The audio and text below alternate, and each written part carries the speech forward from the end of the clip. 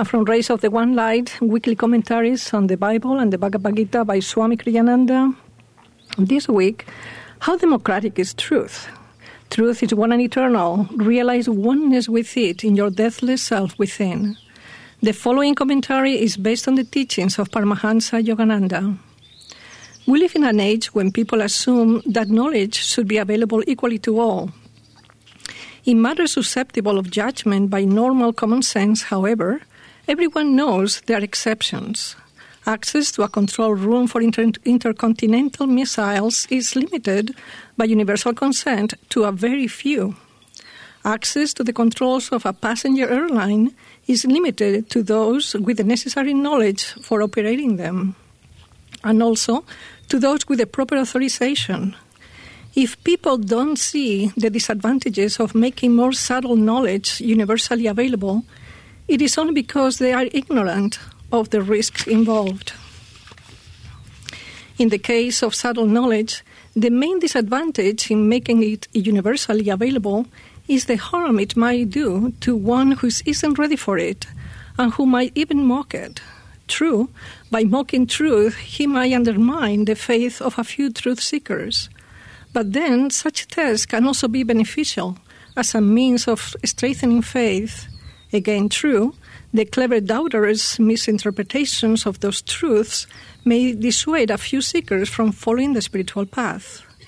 But if a seeker really is sincere, he will recognize the truth eventually because it resonates with his own being. No, the great problem occurs to the shallow doubter himself. To give him an opportunity to affirm his ignorance might only estrange him even more from the truth, delaying the time when he will turn, as all people must eventually, to the light. Thus the scripture advises not secrecy, but discretion in the sharing of truth. Jesus Christ says in the Gospel of St. Matthew, chapter 7, "Give not that which is holy unto dogs, neither cast ye your pearls before swine, lest they trample them under their feet, and turn again and rend you." And Krishna says in the 18th chapter of the Bhagavad Gita, "Never speak of this truth to one who is without self-control or devotion, who renders no service, who does not care to hear, or who speaks ill of me." Thus, through Holy Scripture, God has spoken to mankind. Om, Om, Om. I'd like to welcome you all to Sunday service. My name is Atman. This is Bhakti Marg. It's our pleasure to be here at this wonderful outdoor amphitheater to share with you. Especially, I'd like to welcome those who are here from the Chico Meditation Group on retreat, and those who are entering their last week of the Yoga Teacher Training Program. So all downhill from here. So to start, I'd like to read from Whispers for Eternity.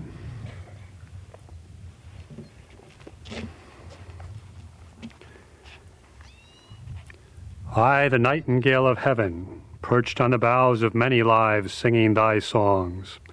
My clear song reverberates over soul leaves that flutter with thy life. It thrills the night air in the private gardens of centuries, where many sleep, dreaming sweet fantasies, or again, nightmares of delusion. It wakens some of them with soft touches of thy reverberating cosmic song. I fly everywhere and give concerts to express thy joy in bowers of receptive hearts. Oh, I will come again and again to lure all souls with my songs, and to teach them thy songs, and invite them all to fly like me in thy skies of cosmic freedom.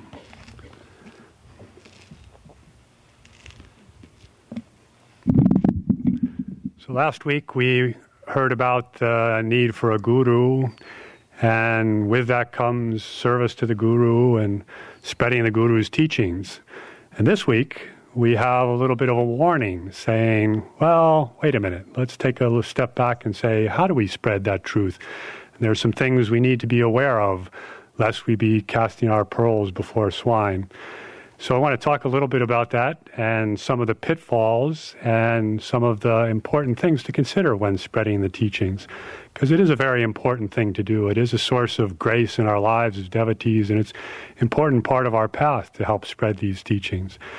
And God knows the world needs these teachings right now. I mean, you just look around and you look at the hatred and the lies and the ignorance and the egotistical buffoonery, and you sort of say, what if everybody just knew what was really going on here and really paid some attention? Wouldn't it be a much better place? Well, guess what? We don't have a magic wand to just say, yes, you all know the teachings now, why don't you just live them? And, we can't even really live the teachings as well as we should be able to. So you can put that thought aside, and it's just not the time yet. We're only 300 years into a new age, and the consciousness of the world just isn't going to change to these things, everybody in general.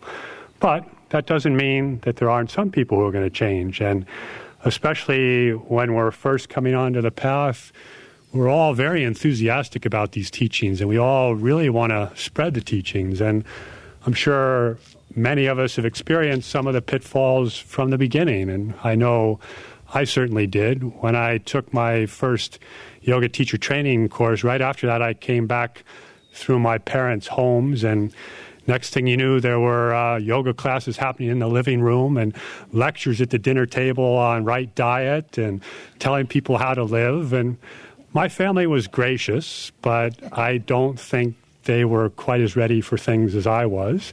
And they listened, and, my mom even came to the yoga class. I don't think I ever got my dad doing yoga in the living room, but it showed me that, one of the pitfalls they talk about, if people aren't ready, they're not ready. Just because you're ready and you finally came to this doesn't mean they're ready. And at the same time, as I was getting onto the spiritual path, I was also involved in graduate school and academic pursuits. And I was in a rather large scope of a program. It was an interdisciplinary program where we were solving the world's problems of resources, environment, and development. And I came to the conclusion that a yogic philosophy had a lot to offer to that, because how could you talk about these things without talking about streams of consciousness in the world, and how about individual desires, and about the need to change consciousness before changing form? Well, guess what? Academia is a scientific-based, materialistic-based approach. And it's not all that easy to start injecting these sorts of thoughts in there. And it's not easy to find people you can quote in your papers that are trusted that you can put in there. I mean, quoting Yogananda in an academic paper doesn't get you too far. And not only that, academia has this, part of the purpose of it is to say it nicely, it's to hone the critical faculties well so that ideas can be reduced to their true essence. To say it a little less nicely, it's people like to chop off the heads of others so that they appear higher, and their ego, putting my idea and my ego to the fore, is really what it's all about. So these ideas didn't go over that well, and I realized that fairly quickly. And this was another pitfall. It sort of started giving me doubts, because I had a foot in two boats. I had this new way of looking at things, and then I had where my other foot was, and I didn't want to leave either one. And so, as Swami says in the path, you might fall in between the two boats.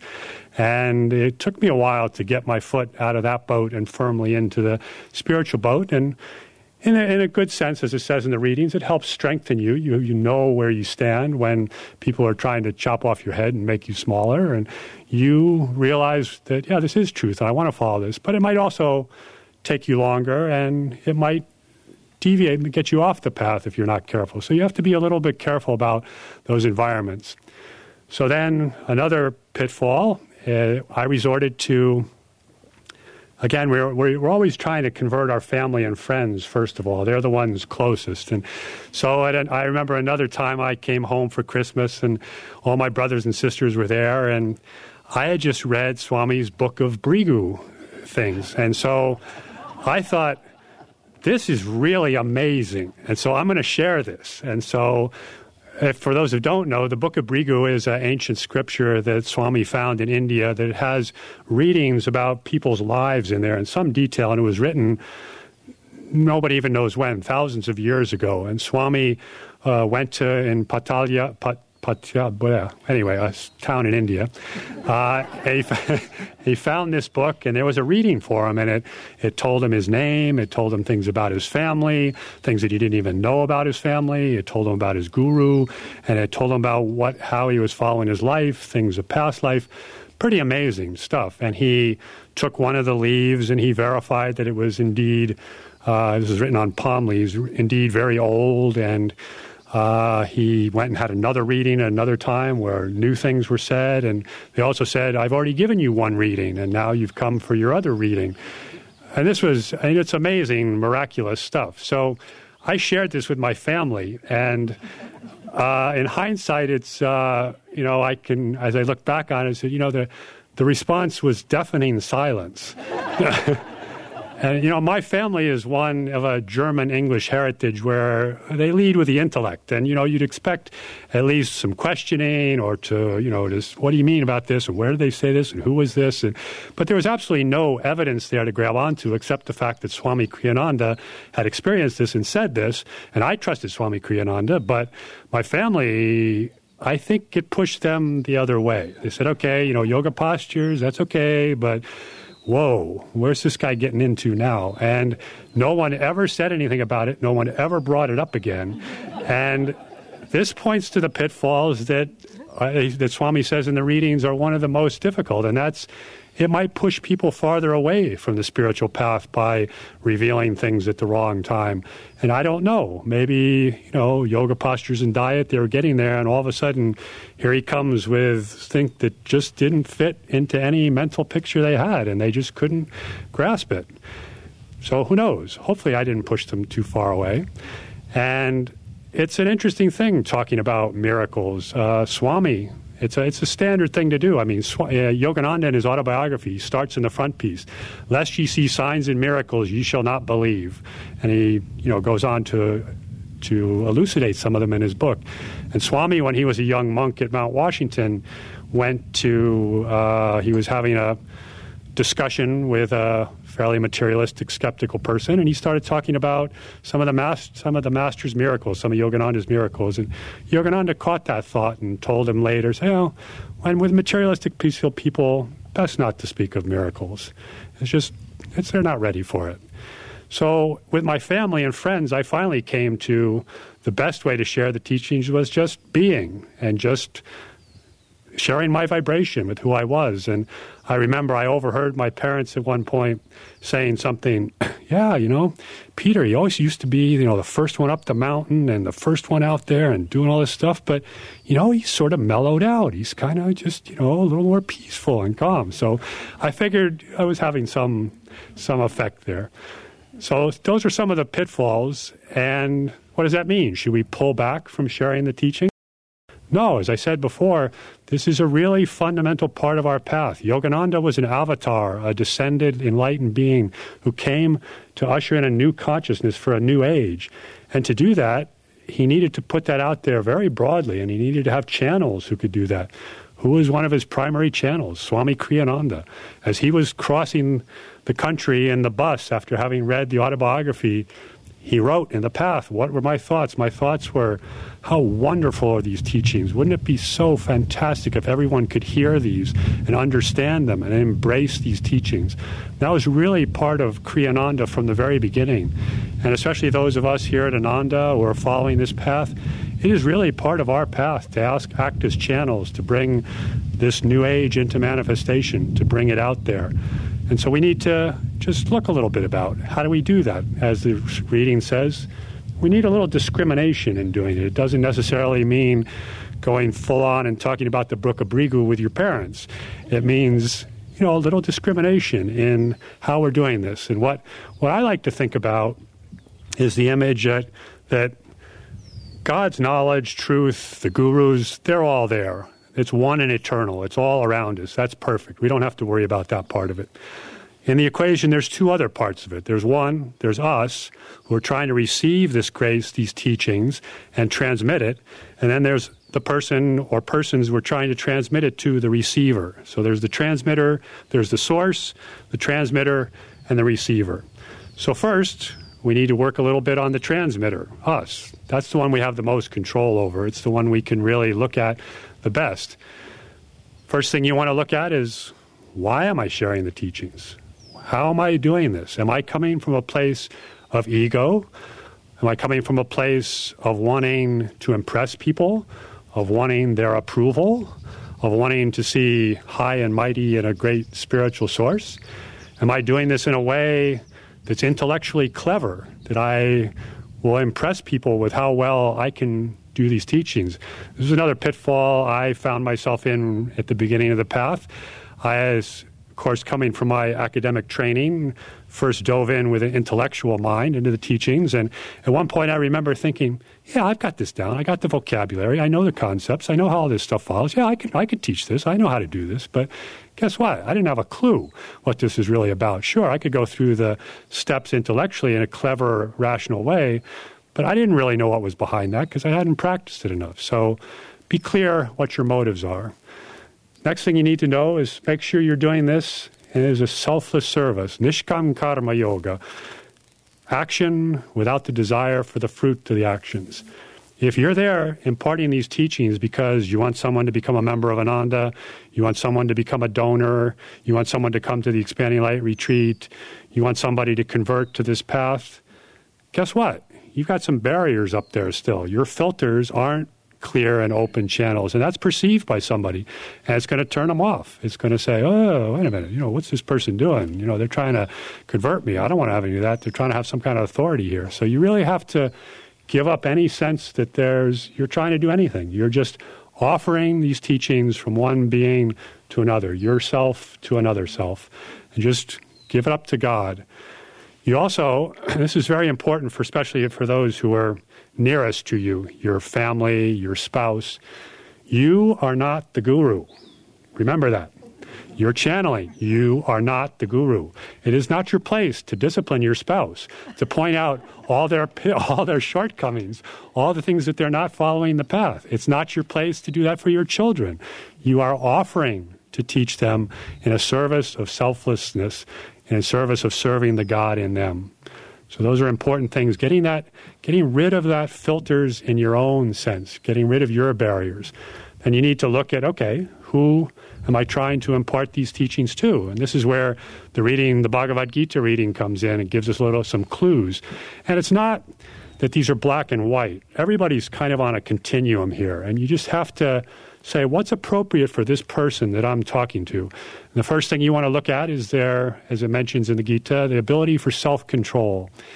If somebody has no interest, desire, or ability to discipline themselves, to control their desires, their emotions, they're not going to get that far, and they're not going to be able to do much with what you teach them. So you need to say, can this person really stay focused? If it's going to be, oh yeah, Yogananda, this is fantastic. And and tomorrow I'm going down to the rock concert, and that's going to be, we're going to dance over there, and then I'm going to go over doing this. If they're bouncing all over the place, they might seem like they're interested, but they're not going to get very far. A little self-control. Do they have a sense, perhaps, of devotion? Are they approaching this with a intellectual ability to pick this apart, and I just, sort of a curiosity? Or are they really approaching this with a sense that there's something higher that I'm trying to get to, that I'm trying to give my life to, that there's something beyond my own ego that I'm trying to get away from? So a sense of devotion. They may not call it that, but again, it's just this openness. The next one, render selfless service, the ability or the desire to be able to render selfless service. What's that about? It means I'm not just taking these teachings for myself. I'm doing it because I want to be able to serve. I want to become a better person. I want to send these out also in the world, because if someone's just taking it for themselves, it's not going to get very far again. And again, you have to see, what are the motivations? What are they looking at? And the last two that they talk about in the Gita is that there's an interest in God, and that they're willing to to look at what God is, to look at this. They're not rejecting God. They're not rejecting or speaking falsely or speaking against those teachings. Because if they are, if there's this sense of, an iconoclastic criticism that I'm just, here to learn this because I'm going to show these people, and, they haven't really thought this through, and, I'm going to help them think this through because, I don't really like God, and I don't really, I want to push this away, and I want to show that these teachings aren't right. If there's that sense, if there's that consciousness of somebody you're trying to share with, it's not going to get very far, and you need to temper your message in a way that they can understand something, or you can move them maybe on the next step, or maybe just leave them alone, depending on how far out on this side they still are. Because remember, everyone eventually is going to come to this. It's our true nature. It's where we're going to go, and we don't want to delay that time by trying to give them too much too soon. The last thing you need to be really aware of is the form. If we were all in the causal world or even the astral world, you'd just be able to transmit, God, thought, God, boom. No filters, no problems, no language. But guess what? We're full of filters and language and forms and concepts. And the receiving station's forms and concepts may have already been tweaked in a certain way or structured or frozen in a certain way. And they may not want to hear about, they may be sort of, as soon as they hear the word God, they may be stuck into sin, guilt, eternal condemnation. Well, if you start talking about God, guess what's going to happen? Whoosh, it shuts down. Those barriers come across. You're not getting anywhere with them because they're just going, oh my God, it's the nuns again, the Catholic nuns. Oh, no. So you have to be aware of what the cultural biases are, what's their past, what's their intellectual framework that they can relate to, and then find that framework where they can take their next step. And Swami, look at Swami's life. He was a master at doing this. He wrote books in all different fields for all different audiences. And it wasn't just Swami Kriyananda about Kriya Yoga.